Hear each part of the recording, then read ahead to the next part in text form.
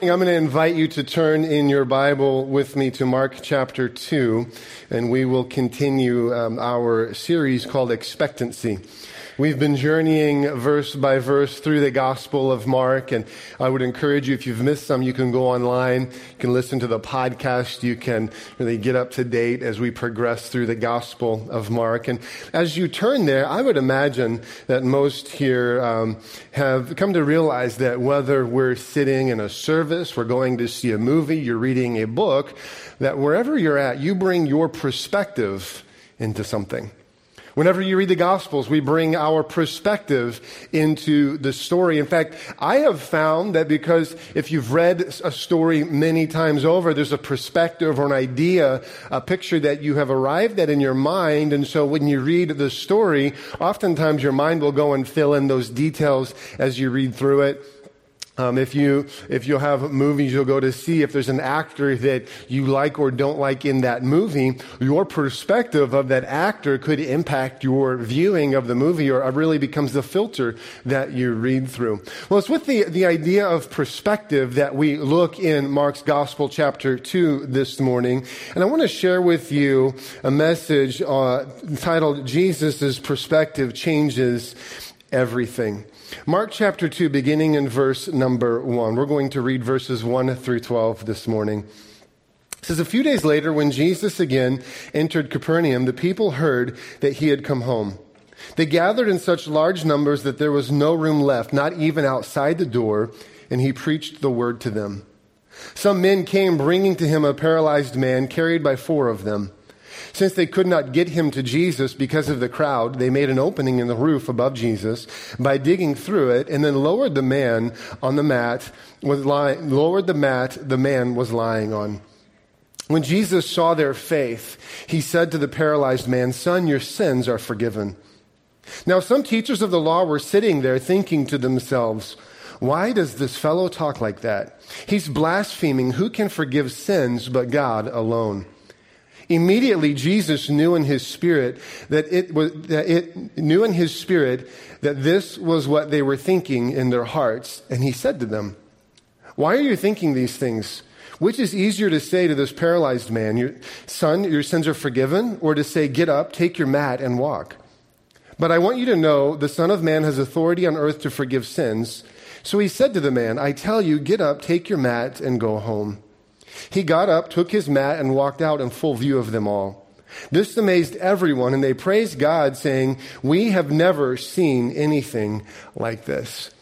The story tells us that Jesus returns home. He returns to Capernaum, and while he's there, he immediately goes back to what most would assume is his disciple Peter. It goes back to Peter's house, and if you go online, you can find pictures of what excavations have uncovered as most likely being Peter's house, and there's a lot of different assumptions, and if you will go into Israel or go into this area, a lot of times you'll visit somewhere that we'll have something marked saying this is a specific landmark associated with this thing in the Bible. And sometimes it's true. Sometimes it's more of just a tradition that's been passed along. But oftentimes many think that the home that you would see if you go online, or if you've ever been to Israel to see, that the home you would see is actually legitimately the home that Peter had. And it's a very large home. He's a fisherman. He owned a business. He had people working for him, made a good, decent-sized living. And so he had a decent-sized home. And so what we see is Jesus returns to Peter's home, and it says that the crowd grows, is so massive, not only does it fill the home, that people can't get in the home, but it also tells us the crowd is so large, you can't even get near the door. Now, there's a crowd that has gathered in around this home, filled the courtyard, that you can't even get near the door. But I find interesting is what Jesus does when he first has the crowd. It says in verse number 2, it says he preached the word to them. There's something about the first thing that we do that says a lot about our priorities. If you wake up in the morning and your first thing, the moment you wake up, the moment your alarm goes off, the moment someone wakes you up, if the first thing you do is you grab your phone, you check the news, you check your email, you check your social status, you check how many likes you had from your previous social post or your picture you put online, or you check whatever that might be, that says something about your priorities.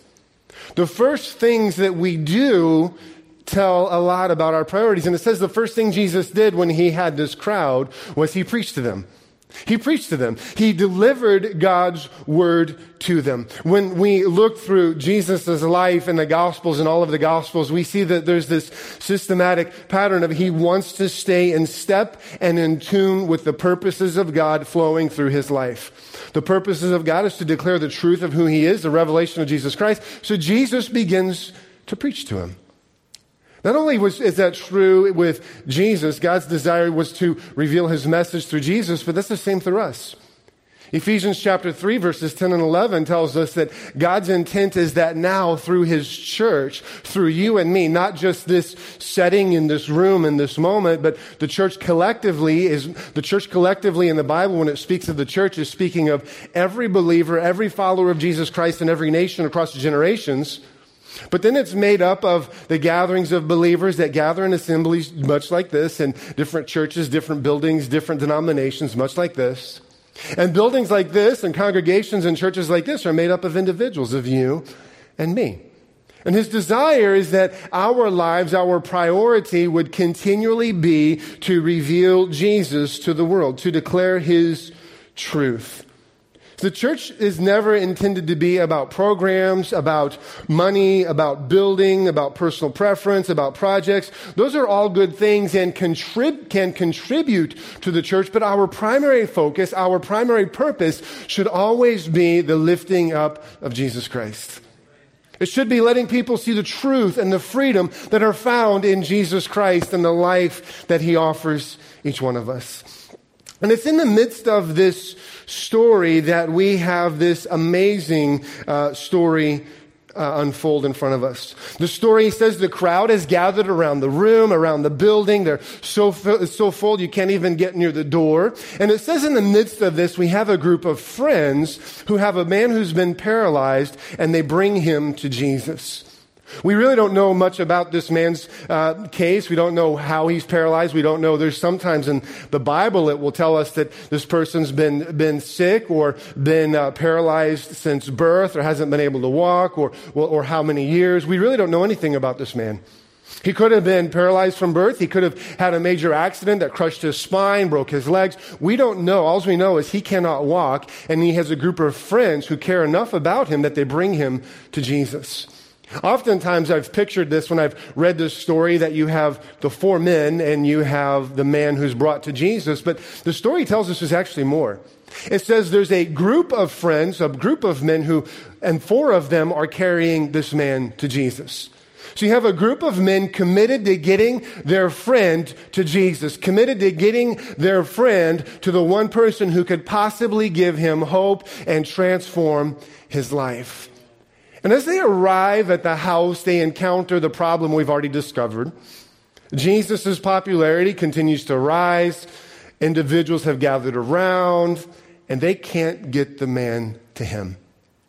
But what we see is they begin a different journey of getting their man to the feet of Jesus. And homes in that day, really to understand the story more, we have to understand homes in that day were not like the homes that we have now, not like with a peaked roof or a closed off roof, but rather homes in that day, they really sought to utilize every space and every moment of that home. And so not only would you have the inner chamber of the home with the different rooms, the different places where people would meet and gather, Jesus is inside their teaching. You would have a courtyard that people could gather in. But then also the home would have, in Jesus' day in this area, a home would have a flat roof. It would have a set of stairs that would go from the outside to the roof and a set of stairs that would go from the inside to the roof. The home was the roof of the home was used for entertaining. It was used for perhaps the homeowners in the cool of the day could slip up there and they would spend time in meditation, spend time in prayer. They could have a meal up there. If they had friends come over, they could take them up in the evening and entertain on the roof. It was a place that was used for significant relationship building. And so these men were up on the roof, and I think it's safe to assume that they checked the stairway into the house and found that there really was no way down. It was not possible to get this man down the stairs to Jesus. And so someone in this group of friends had this incredible idea. Let's tear through the roof and get this man to Jesus. Now, I think it's safe to assume that Peter, the homeowner, was not in that group of men. He did not have that idea. And so these men, they begin to tear at the roof. And I've heard some describe the roofs in the homes in this time and in this area as just being a few tiles that are moved, and they're able to lower him down. But that's not really how the roofs were designed. There was tiles that was there, but then there was a layer of clay or of mud or something that had been able to be hardened enough to hold things in place. And then underneath that was a layer of timber that could support people being on the roof. So it was a very significant, very sturdy roof. And so these men set to work to tear a hole in the roof.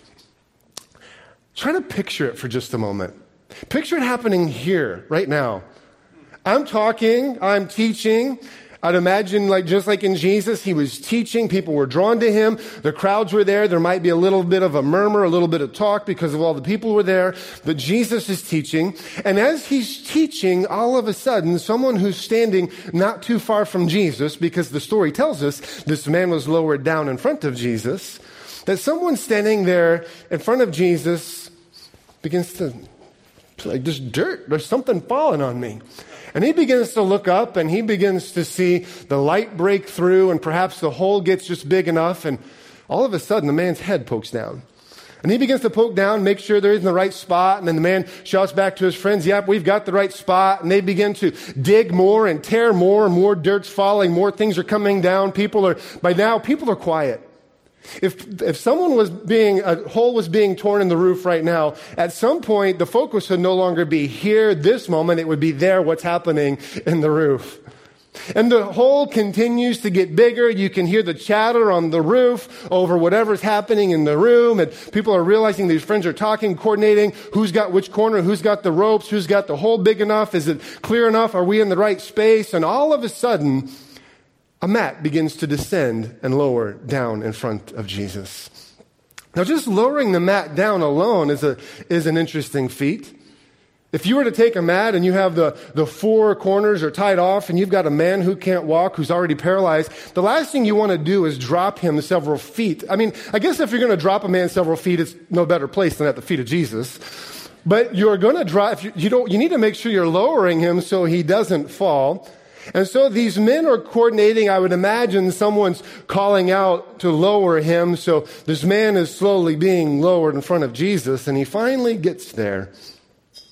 And in that moment, as that man is lowered and it's clear that there's someone laying on this mat and there's a desperation to get this man to Jesus, can you think about all of the perspectives that fill that room?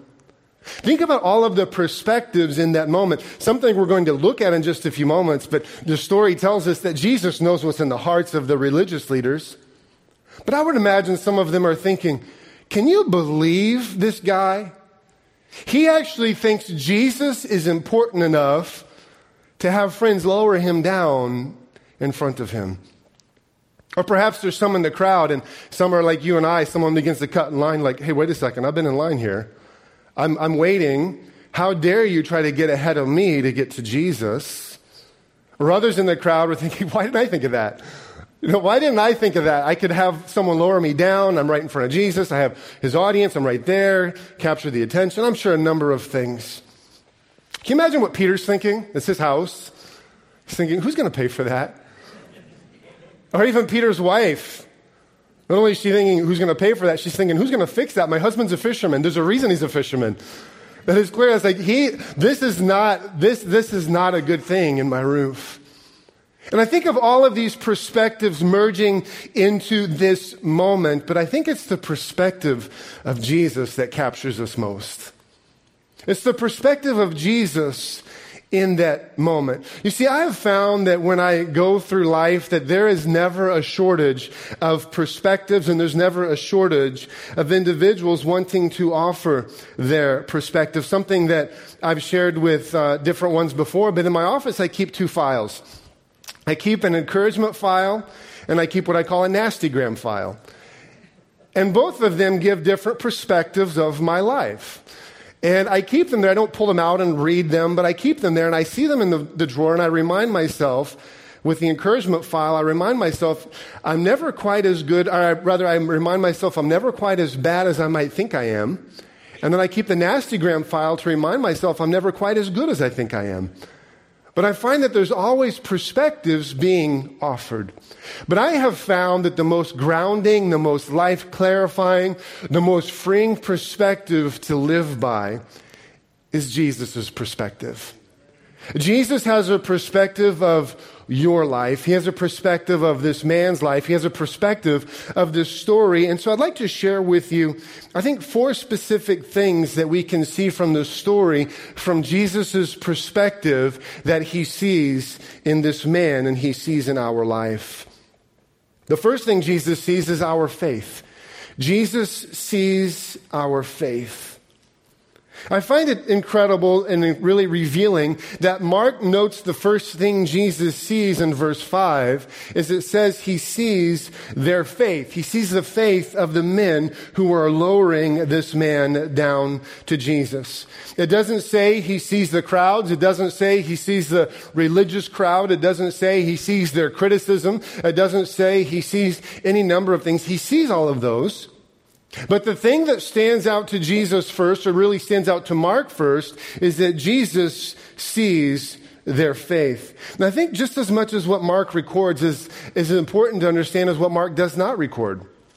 Mark does not record that Jesus discerned their faith. He doesn't say that he felt their faith. He says that he saw their faith. He saw their faith. Their faith was being put into action, much like James would write later in James 2:17. It says that faith without action is dead. He saw their faith. And the thing about their faith is that their faith was what I think some would call disruptive. Their faith is what some would probably call reckless. It was what some would call crazy. It was powerful. It made others sit up and take notice. It challenged the status quo. Their faith was not a plan B. Their faith was not a fallback. Their faith was their action plan, and they put it into action. What does Jesus see when he looks at our faith? What does he see when he looks at your faith? Does he see a faith in our lives? What type of faith does he see in our lives when we profess to follow him? Does he see a faith that goes against the status quo? Does he see a faith that we choose to live by day, the steps of faith that we may take, the steps that no one else sees? He sees those. He sees our faith. Does he see your faith? Does it challenge others? Does it challenge others to really up the level in which they demonstrate their faith, to take steps of faith, to live by faith? Or is it more compartmentalized to a Sunday morning, perhaps a Wednesday experience? What does Jesus see when he sees your faith? I think just as convicting to think about that Jesus sees our faith, that it can be convicting to think of areas that we lack in moving in faith, perhaps areas that we lack in stepping out in faith. But just as encouraging is that he sees where you do step out in faith. I think of Pastor David and the offering just a few moments ago, and for some that may have been a step of faith to give, something no one else around you would have seen, but it was a step of faith. God sees that. He honors that. Perhaps it's at your workplace and there's been a step of faith, or in your neighborhood, or something you've been praying and thinking about and you're stepping out in that faith. God sees it. In fact, he sees our steps of faith when no one else sees them. He sees our steps of faith when they've been discarded. He sees our steps of faith when others have looked down on them. He sees our steps of faith because they're meant to honor him. What does he see when he sees your faith? He's always looking.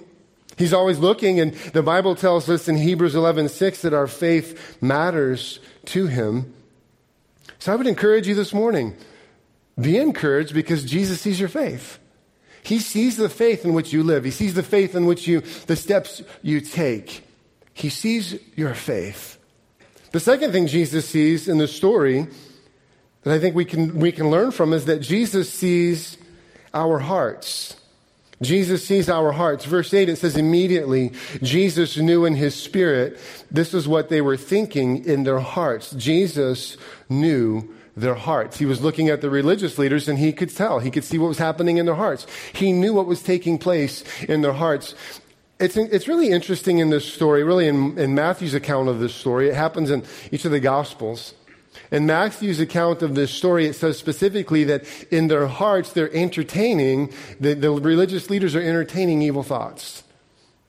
It's interesting in this moment, in this story, that you have all of these people coming together, and you have some whose hearts are filled with faith. You have the men on the roof. You have the man being lowered in front of Jesus.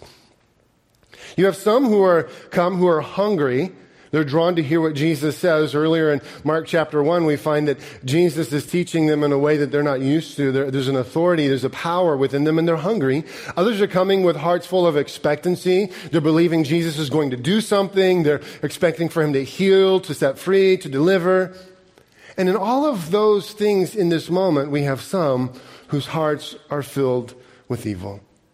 That he sees our hearts. He sees the hearts of each person sitting in the room, just like he sees every heart sitting in this room this morning. As he looks into our hearts, everyone here would be wise to remember that as we look in our lives, he sees the hearts.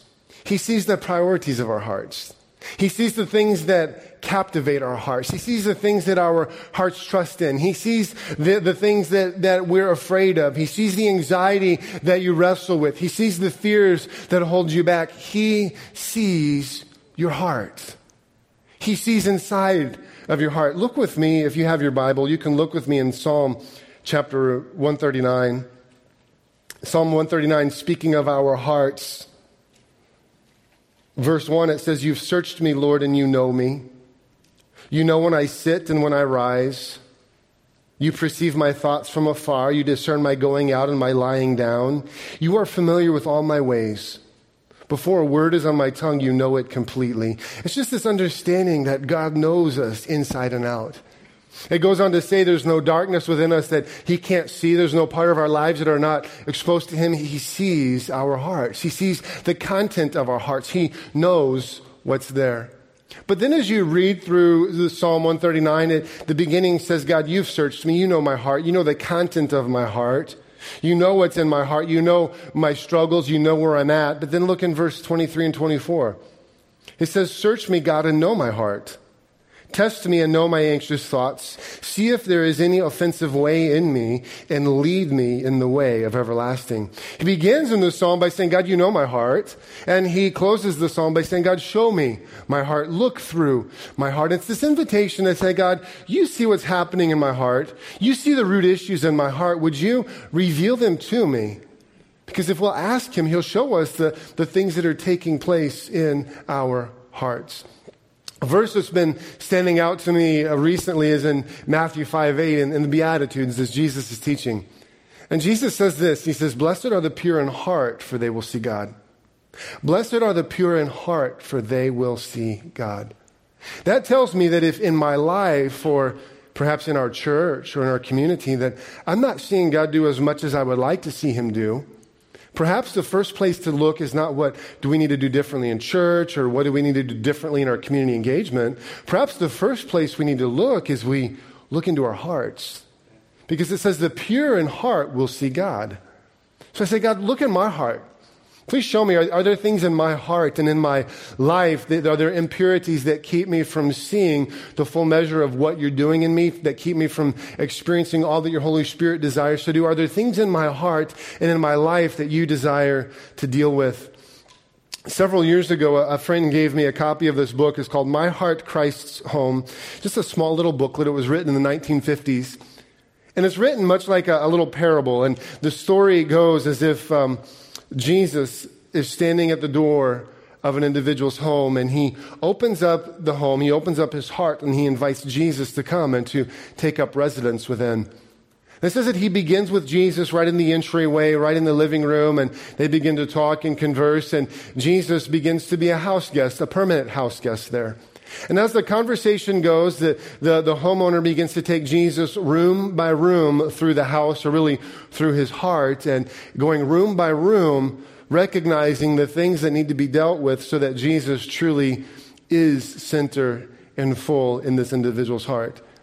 He visits the study, and as he's in the study, or the library, which really represents the mind, he says, I stood in the library, and for the very first time as I stood there, I looked at all the volumes that I keep on my shelves, the volumes representing the thoughts and the things that we've invested in. And he says, I looked at the volumes on the shelves in my life, and for the first time, I'm standing there with Jesus examining, and I'm coming to a place realizing there are volumes that I've been keeping that are too impure for the eyes of Jesus.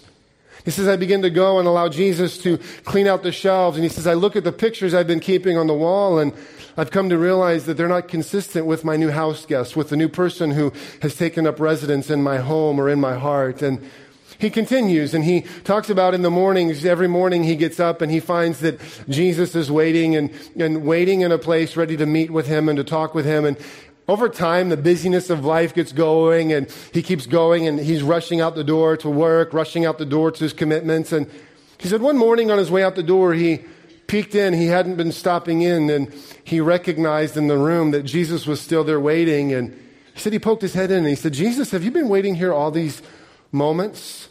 All these morning moments to spend time with me or for me to spend time with you? In reality, I've been busy coming and going. And Jesus said, of course, because I told you my desire was for relationship with you and to spend time with you. And then Jesus says this. He says this to the homeowner. He says the trouble is that you've been thinking of the quiet time of Bible study and prayer as a means for your own spiritual growth. This is Jesus speaking to this individual. He says, that's true, but you've forgotten that this time means something to me also. It's a desire for Jesus to have full access to every part of our heart.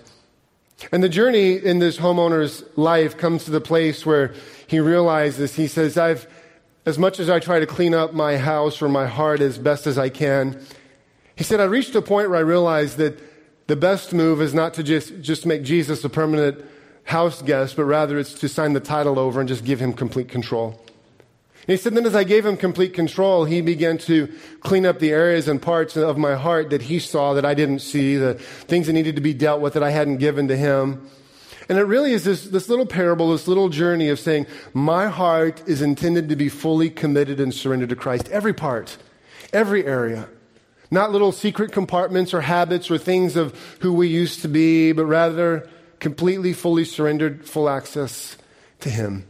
And I would encourage you, we picked up a number of copies. They're at the Welcome Center if you'd like to grab one. And we were able to get a limited number of copies. And they're there. We have a number there. I'd encourage you to stop by, grab one.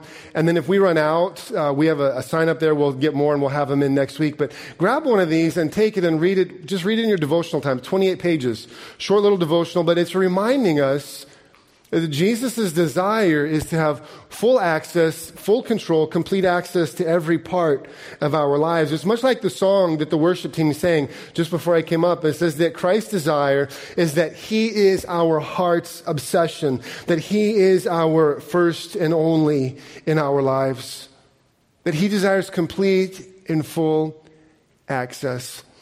As I was thinking about this, and again referencing that God's been dealing with me about just that purity in heart, and that's what he's looking for in our lives in this journey of a complete and full surrender of our hearts to him. I was thinking about it much often on my drive to and from the office to home, I'll pass a number of car dealerships.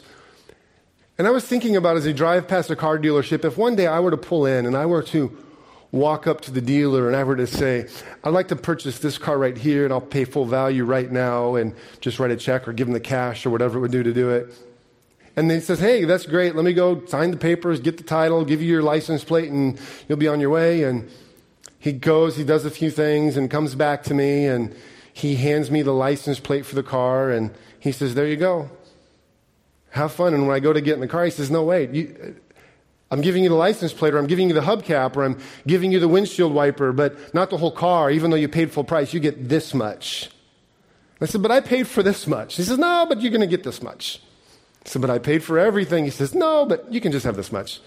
Maybe next month I'll give you another wiper blade. How's that? I'd be sitting there, I'm thinking, you're absolutely crazy. I just paid full price for this. I want everything. When we don't give Jesus full access to every part of our hearts, it's kind of what we do. He says, I paid for everything. You say, but you can have some. He says, no, I want it all. He sees our hearts. He sees every heart that's sitting here right now, and he wants full access. And there are things in our lives that hold us back and keep us from being everything that Jesus intends for us to be. There's freedom in many lives that you've dreamed of and longed for in areas and struggles of your life that freedom can seem so distant, so unreal, so far out of touch. And Jesus is just saying, just surrender that part of your heart to me. And when you give that part of your heart to me, I will guide you in the steps to find the freedom that you need and the life that I've intended for you to experience. He sees your heart. He sees each heart that's here this morning, and he knows everything that your heart needs this morning. Thirdly, Jesus sees what we need most. When you look at the story, as the story progresses, the man is lowered down in front of Jesus. He's there. He's in front of Jesus. And the first thing, this interaction that takes place is rather interesting. In fact, I'd have to assume that the friends on the roof and perhaps even the man on the mat in front of Jesus, I would have to assume there's an element of them that's really thinking, Jesus, I think you just missed what we came here for. I think you just missed the moment. Because the man is lowered down. It's obvious he can't walk. And the first thing Jesus does is he doesn't physically heal him. He forgives the man of his sin. That it almost seems like Jesus totally misses his moment. There's been this grand entrance. The room is quiet. The room is silent. All Jesus has to do is to tell this man, get up and walk. And this man who is lame, who can't walk, who probably most in the community knew he could not walk, that this man would then pop up and rise up, and there would be a great cheer, and people would be excited for what Jesus has done, and the religious critics would be quiet, and it would just be Jesus' moment. But instead, Jesus, seeming to miss the moment, doesn't physically heal the man at first, but rather instead forgives him of his sin. Again, perspective is everything in this story. So picture these men on the roof, these friends on the roof. They've just lowered Jesus down, and they can't quite hear because they're up on the roof, and Jesus is in this room. And so one of them's there, and he says, wait a second, I think Jesus, I don't think he said walk. I think he said your sins are forgiven. Wait a second, I can't hear. Guys, be quiet. It sounds like Jesus didn't heal what we've just asked him to do. Just totally misses the moment. And to them, it would be like for you and I, if we were to go to the doctor today, and let's just say you've mangled your arm, it's hanging half off of your body, and you were to walk into the doctor and you're saying, here's my knee, doc. And the doctor looks at your finger and he sees a hangnail, he clips it and says, hey, go ahead, you're good. You'd be like, Doc, I think you missed it. I think you missed what I came for. To them, that's what Jesus has done. He has totally missed the need. But see, Jesus sees what we need most, not what we most want. He sees what we need most. And so he meets this man at his greatest need. He could have healed the man. The man could have gotten up and walked out, and it could have been done in seconds. The critics would have been silent. They would have been done. They would have had nothing to say, no debate with Jesus. But instead, Jesus healed the man's greatest need first. The man could have been physically healed and left with his greatest need still intact. But instead, Jesus sees the real need and meets that first. And friends, this morning, you might be here, and you could be here because this has been your church for 50 years. You could be here because you're newer to State College Assembly, you connected, you're enjoying what's taking place, and you just enjoy being here. You enjoy what God's doing. Perhaps you're here with friends. Perhaps this is your first time, or your first time with us for a while, or whatever number of things that brought you to this moment. Whatever that need is in your life, perhaps that need that you're seeing is not the greatest need that Jesus sees. Perhaps the need that's not being met or appears to not being met is because there's a delay in that Jesus wants to meet the greatest need first. Sometimes the biggest answer we need is not the answer we think we need.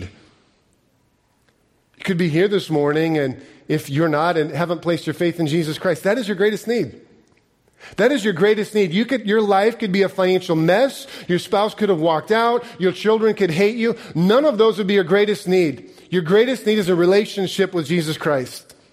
That is always first and foremost our greatest need in life. Perhaps your greatest need this morning is not the answer to the problem, but trusting Him in the journey to the answer to the problem. In Psalm 23, the psalmist, he's writing and he's talking about the Lord being my shepherd. He says, the Lord is my shepherd. I have all that I need, or depending what translation you says, it says, I lack no good thing.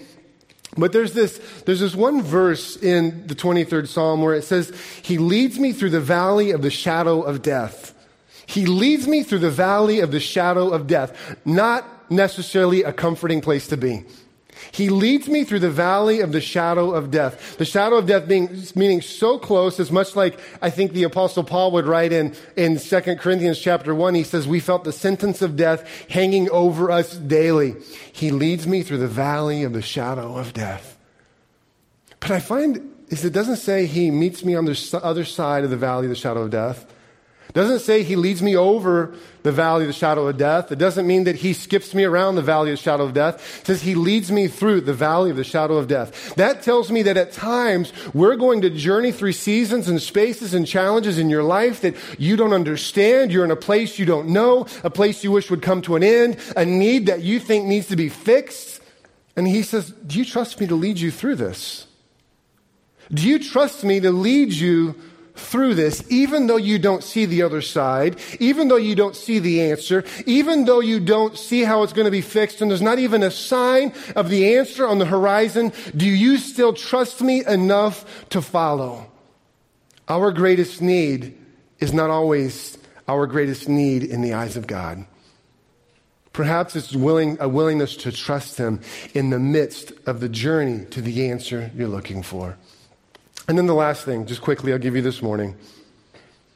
Jesus sees our future. So first, Jesus sees our faith. Jesus sees our heart. Jesus sees what we need most. And lastly, Jesus sees our future. Jesus sees our future. In the story with this man, as we look at his life and he comes to Jesus, Jesus does, in fact, heal him. And it concludes in verse 12. It says he got up, took his mat, and walked out in full view of them all. This amazed everyone, and they praised God, saying, we have never seen anything like this. It says he got up, or literally the literal translation says he was raised up and walked out in front of them all.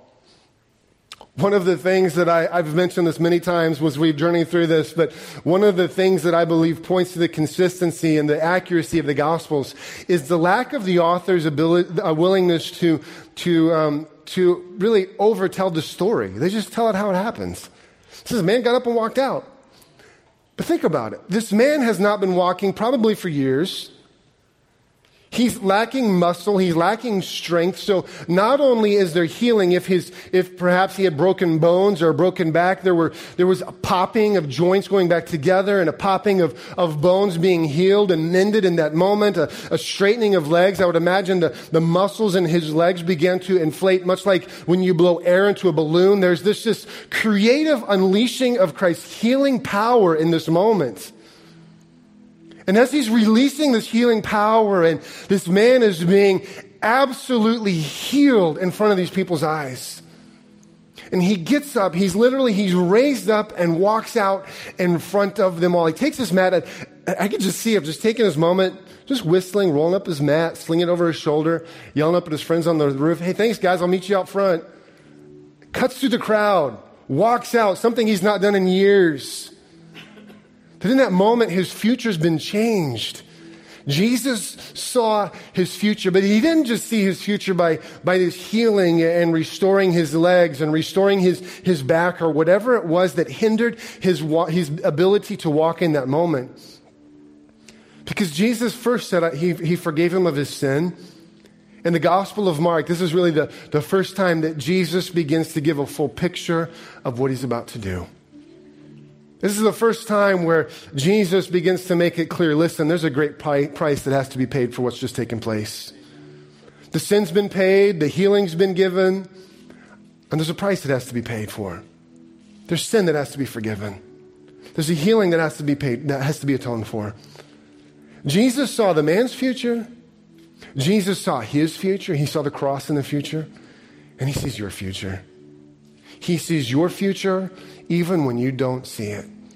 And something that I've found, and this really relates back a little bit to understanding and trusting him in the journey, but specifically when it comes to our future, there is not a space or a moment in your journey that's disconnected from what God's doing.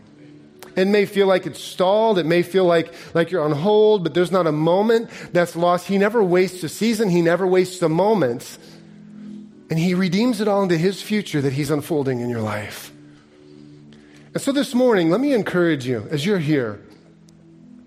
You may not be lowered down on a mat from the roof in front of Jesus or in front of a healing team or in front of a prayer team, but Jesus still sees your faith.